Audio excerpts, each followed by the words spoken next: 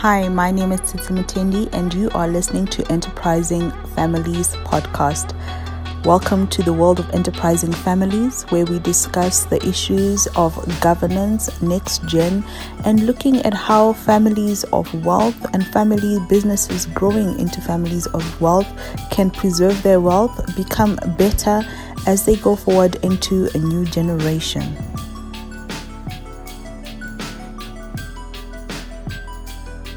Hi, everyone, and welcome to this episode of Enterprising Families. And on this episode of Enterprising Families, I have with me Kathleen O'Hara, and we're going to be speaking about trauma, how it can create an identity and affect our futures.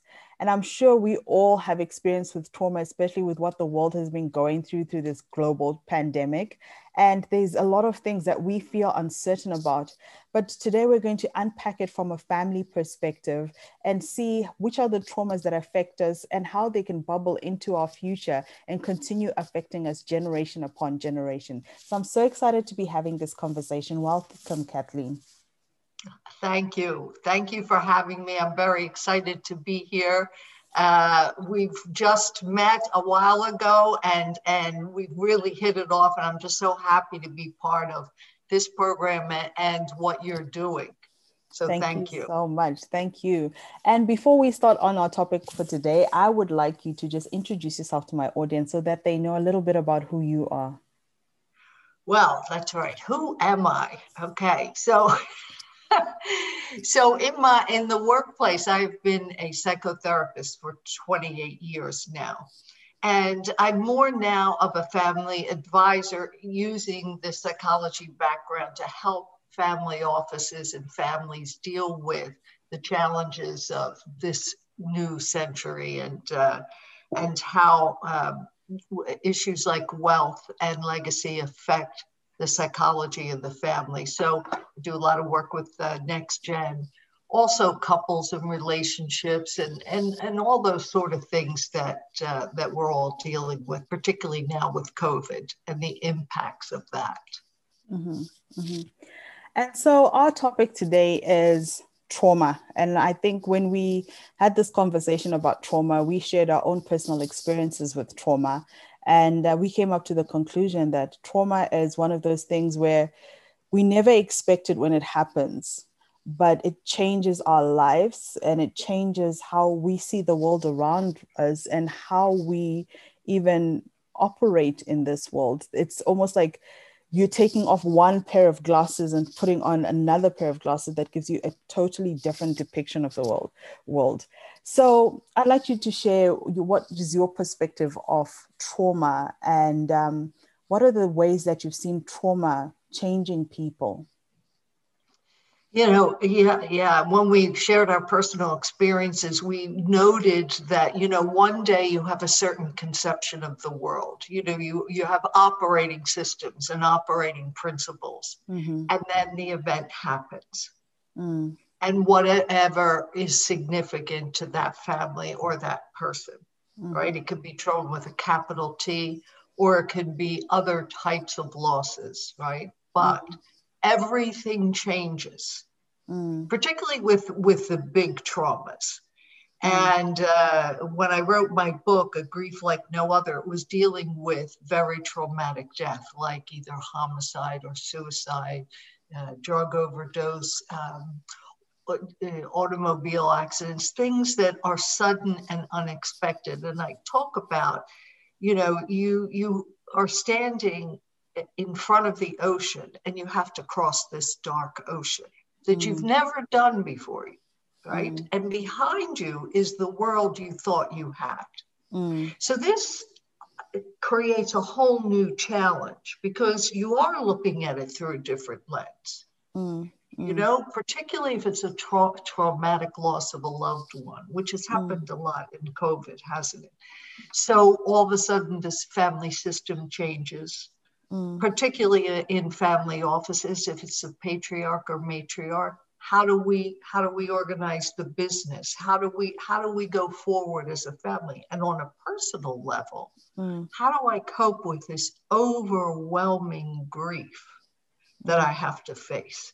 And that changes people. And in fact, The epigenetic studies, which are really interesting because they talk about, the DNA markers and this sort of thing. And what they discovered in the limited research they've done is that trauma doesn't change the DNA code per se, but it changes behaviors around it. So, you still have your own self, but your behaviors change around it, which means, interestingly, that it could be reversible. And again, this is a new field. So these are all hypotheses based on certain small studies. For example, there was a study, and this kind of started it off, on Holocaust survivors. Okay.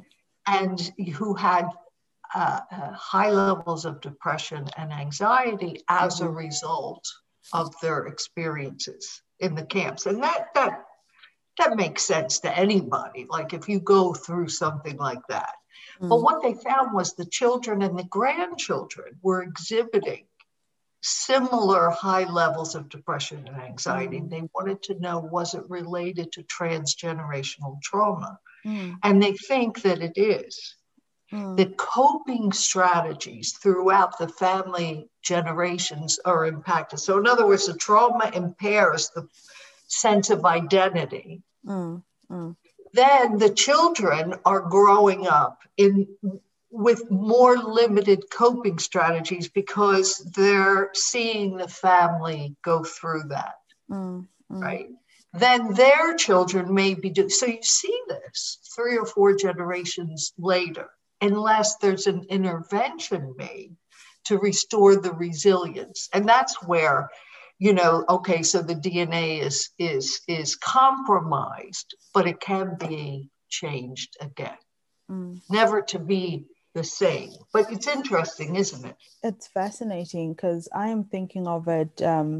I'm taking the analogy used of that vast ocean and I'm thinking of it as a ripple effect. It's when you see raindrops, we take rain for granted. But then if you see a drop on still water, it's that essence of that drop that goes and becomes part of the water.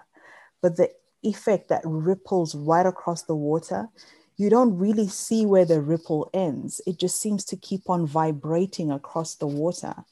And so a traumatic event can be seen in such a similar way, whereas is that one drop that goes into a still moment where life is perfect and the water was a clear glass something, and then it just drops and becomes a part of that existence. But there's that ripple that goes right across the water. And when that ripple happens, it can be a ripple that signifies the different effects it has in one person's life. It can be a ripple that signifies the different generations that can be impacted by that one traumatic event. And I'm just thinking that, like all the examples you gave of trauma, the hardest trauma to take, especially for us human beings, is the trauma of loss of a loved one. Because I once had a psychologist speak about it, and they said what really impacts people with grief in death is not so much the loss itself of the person, but the loss of the future with that person. The dreams, the expectations, the plans they had with that person are suddenly just taken away from them. And so is the presence of that person. So even the thought of, I'm going to go and visit, we're going to meet tomorrow, we're going to meet next week, we're going to have, when we have the next family gathering, or if it's like, for my example, when the expectation where me and my husband went shopping for baby clothes and we're expecting to have a future, this was a prepared future, and to have that just ripped away from you, it's trauma, because you have to accept that future is no longer an option. And that in itself. Yeah, I think you're absolutely right. It is the loss of the future and future generations. Because in the case of a child, and both of us have lost a child, that you always think about that. Of course, after a period of time, you go about your quote new and normal existence, but there's always like a song playing in the background of what could have been, of what how old that child would be.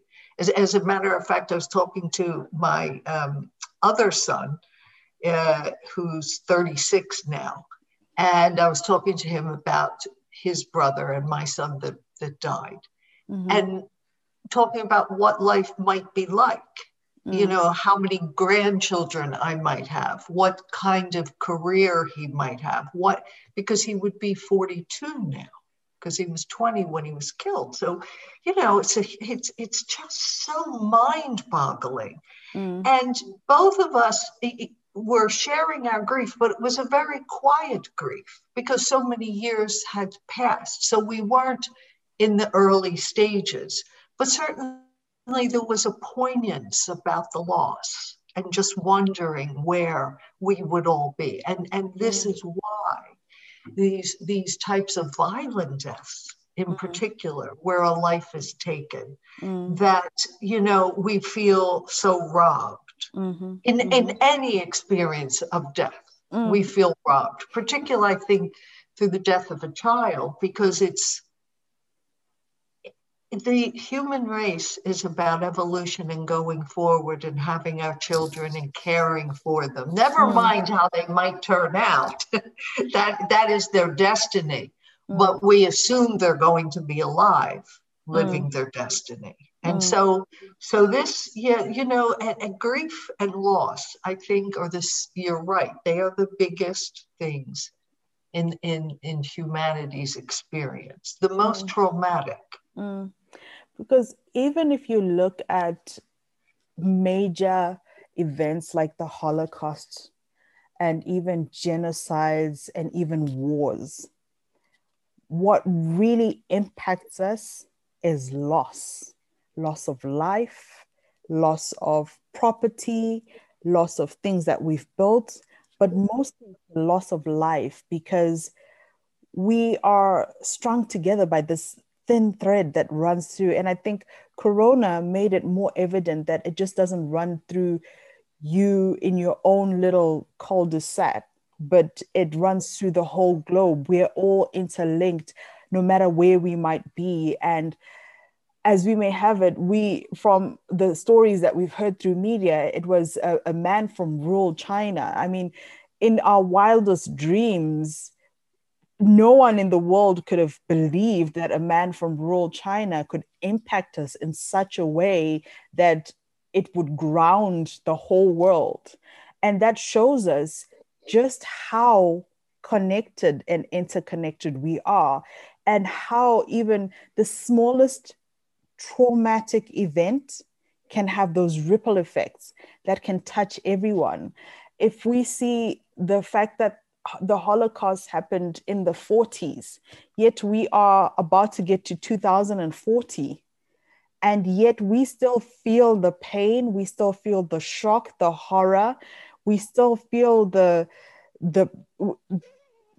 there's something inside of us that really says this was not necessary, this didn't need to happen.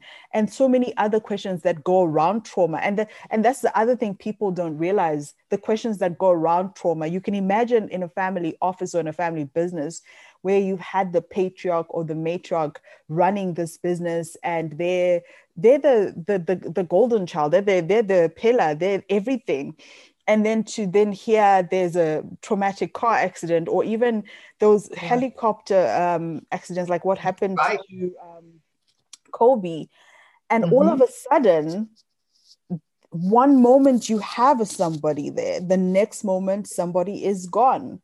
And as much as social media and other platforms go in and people are saying rest in peace, RIP, and sharing and disseminating information, the person who has to live through it is living in a moment where if they woke up in the morning, if it is your husband, they're no longer there.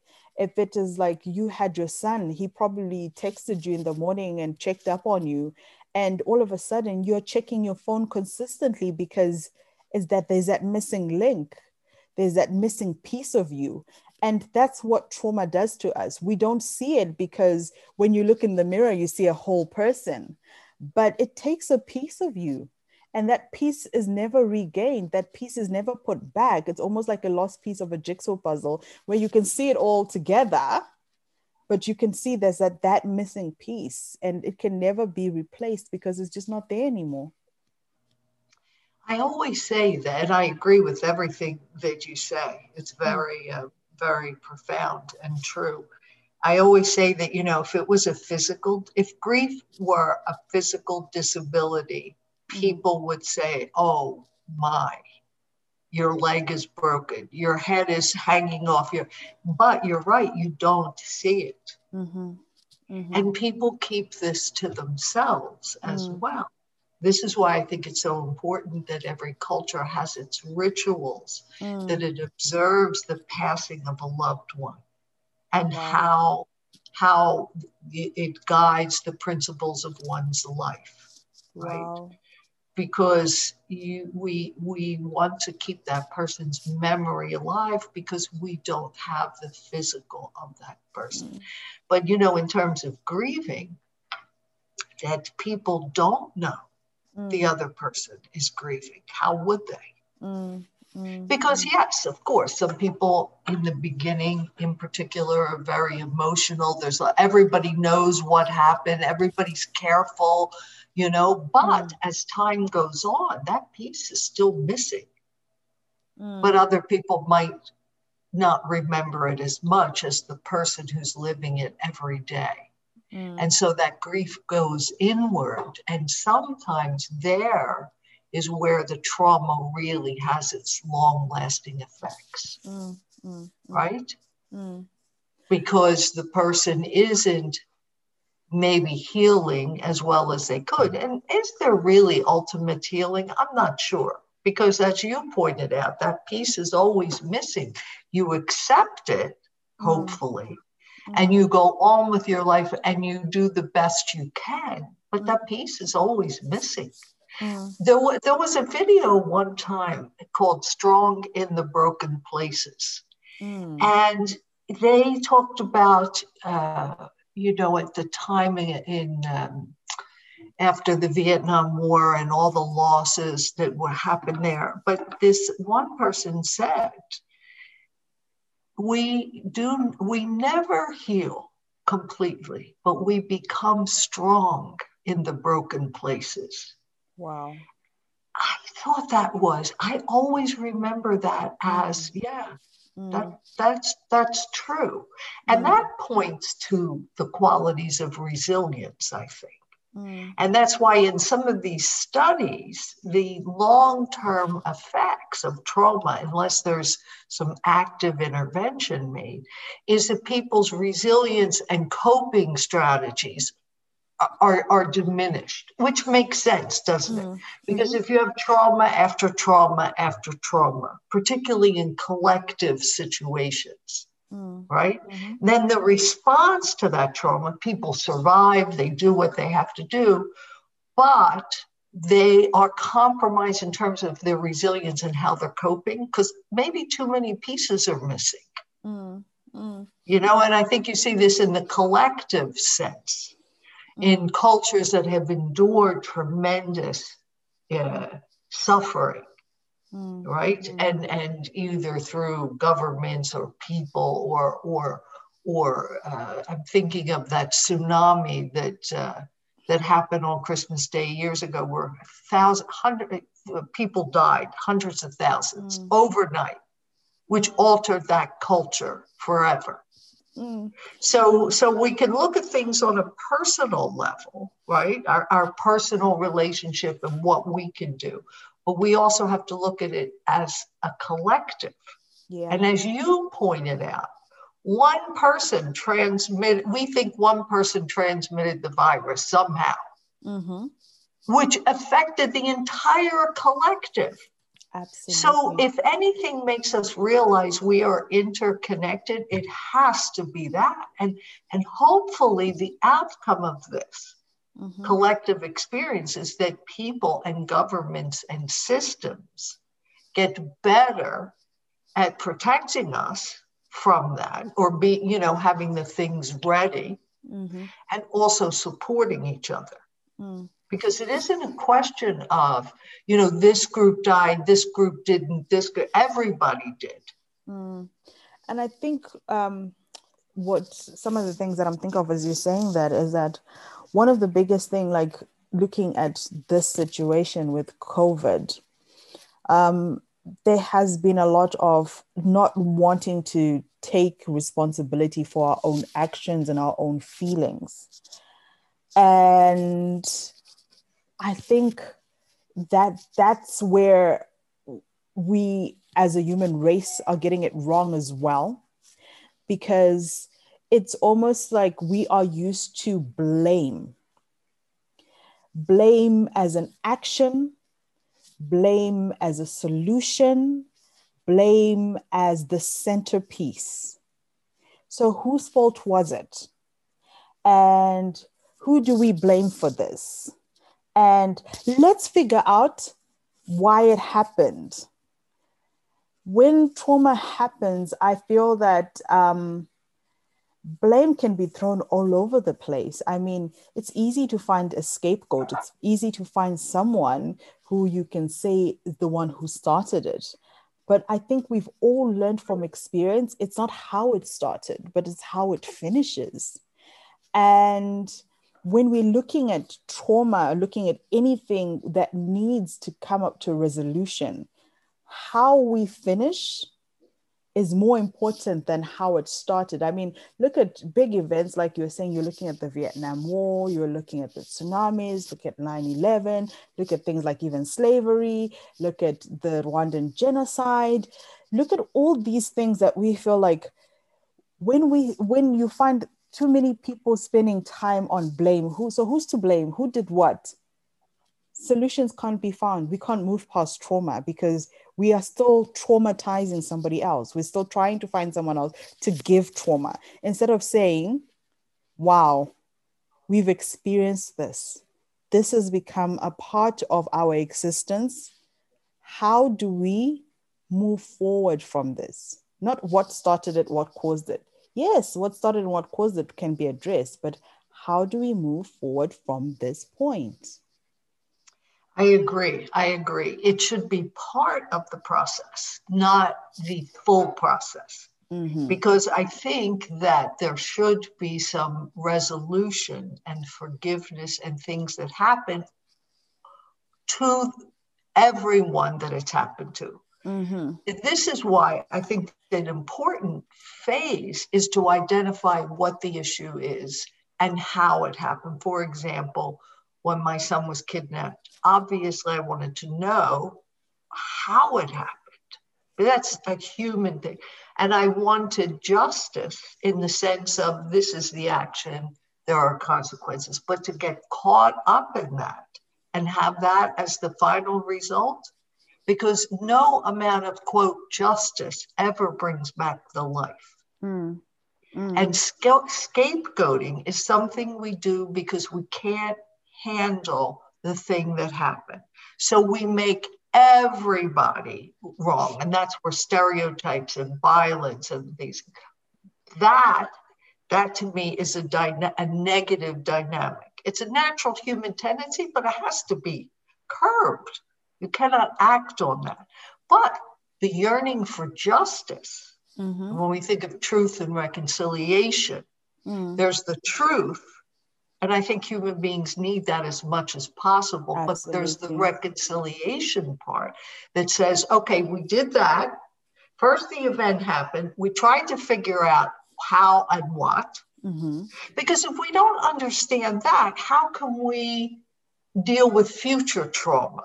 For example, in the COVID, it's not to blame this poor person who happened, probably, however it happened, maybe handling bats to bring them to market because that was their livelihood. No, but to observe that and see what can we learn from that. Maybe we need to be more ready. Maybe we need to look at the relationship between man and nature and create some healthy boundaries there.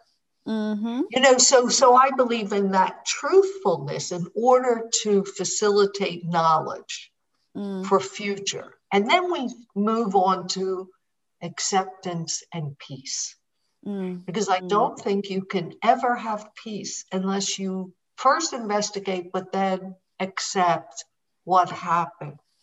Things happen in the world. They do. They happen to you, they happen to me personally. Now, we could still be heavily invested in that and not resolve it and be angry and be, yes, that's a natural part of humanity, but to stay there creates all sorts of problems. And then it's passed to generations, isn't it? And then we have all of these things that we see, unhealthy patterns. Unhealthy patterns, unhealthy ways of doing things. And I think it's also because when we don't acknowledgement is hard in trauma. It's a space where sometimes people who are victims of trauma or people who are part of the trauma itself, they don't accept that it happened.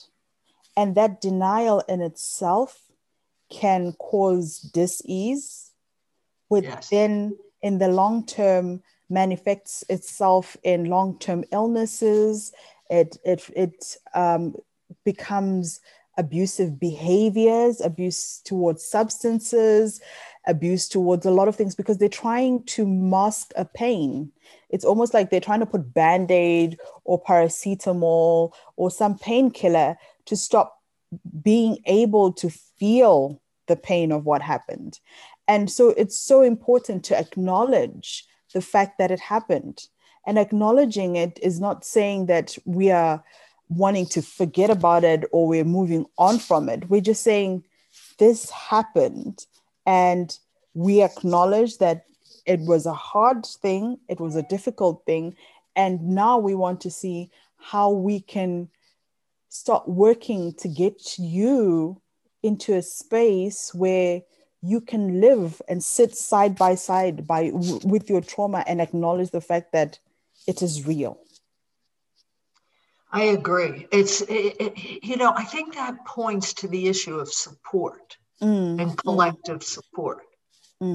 Because I think also what happens is humans have experienced so much trauma that there can be a numbing that goes along with that. Absolutely. Particularly in times of high trauma in any collective, right? So then people, they're compromised. So they lose that part of their humanity where they can really support each other and talk about it. So the emotional content gets repressed or shut down because people don't have the wherewithal. And you see this also in transgenerational trauma. The skills are impaired to react, not to react to the trauma, but resolve it. So no one's talking about it, but it's there. And this is why the support system that encourages or allows or facilitates humans talking to each other about it. For example, you and I did not know our traumas before we sat down and had that wonderful conversation where you opened up and led the way. I opened up, and before you knew it, we were two human beings understanding each other. Yes, we could have talked and kept it on this level and, busy, whatever it is. No, but we got into it and allowed the sharing. I know it was significant for me because every time I allow myself or am encouraged to do that, I learned something that maybe I hadn't thought about for a while, or those missing pieces, it just fuses things together a little bit more. Because I really believe that we realize, that's right, we're human beings. not human doings. Exactly. We're human beings. Exactly. And I think it also comes from our history as human beings. When we dig really deeply into our history, we find that we marvel at the cave drawings that were done because it was a way we were trying to communicate our experiences. That is the one thing as human beings that we've always wanted to do throughout time. When you look at great authors and writers, playwrights like Shakespeare, you look at Hollywood, it's built on the backbone of wanting to share stories and tell stories. It's that wanting to connect with the humanity in each one of us, which helps us through pivotal moments, that helps us through those moments where we think we cannot handle this. And so we tell our stories in different ways. We tell our stories in ways, we tell it through song, through dance, through music, through writings, through so many ways. And all we're trying to do is we're trying to offload the pain and share it and tell somebody else out there that you're not alone, that other people have been through it, and somehow, some way, you're going to be okay. Yes, exactly. Because creativity from the cave days you mentioned onward has been about the expression of sharing and also healing. Yes. Because that's where the healing really takes place. I mean, you can have profound internal experiences through art, right? And art should elevate and question. But it is that sharing with another human being that the story itself brings the healing. And maybe that's what we're missing a little bit these days, because there's so much divisiveness, is that common experience that all humans share. And that's where the magic happens. And it is magical, because how can you take something that is so dense and painful and even private and it's going around in your psyche, your mind, even your family, but then in that sharing, something happens. Some mountain is moved. I'm not saying you walk away, it's over, but something shifts. Something shifts. Absolutely. Oh, Kathleen, we are at the end of our session, and it's almost like, how did we get to this How did we get to this point? Wow. Because this was an incredible session. I am so grateful for you, and grateful for you coming to share with me on this platform and addressing something that I think is very difficult for many families, many individuals. And I'm sure somebody has found some sort of healing from just listening to us, and will go out there and start looking to find something that will help that coming togetherness that you mentioned, that missing piece, closing up slowly and creating a new picture, a picture that doesn't really take away what happened, but then makes it just a beautiful piece of that tapestry that we call life itself. Is there any parting words you would like to share with my audience today? Well, first of all, I want to thank you, Tsitsi, for even, this, I thought it was 5 minutes. I wasn't watching the clock. So thank you. I think we could go on for a long time, but absolutely. I hope anyone who's listening has found some nurturing and sustenance, and to give some thought about how you will share and how you will use this to help you and the people you care about. So thank you. Thank you so much.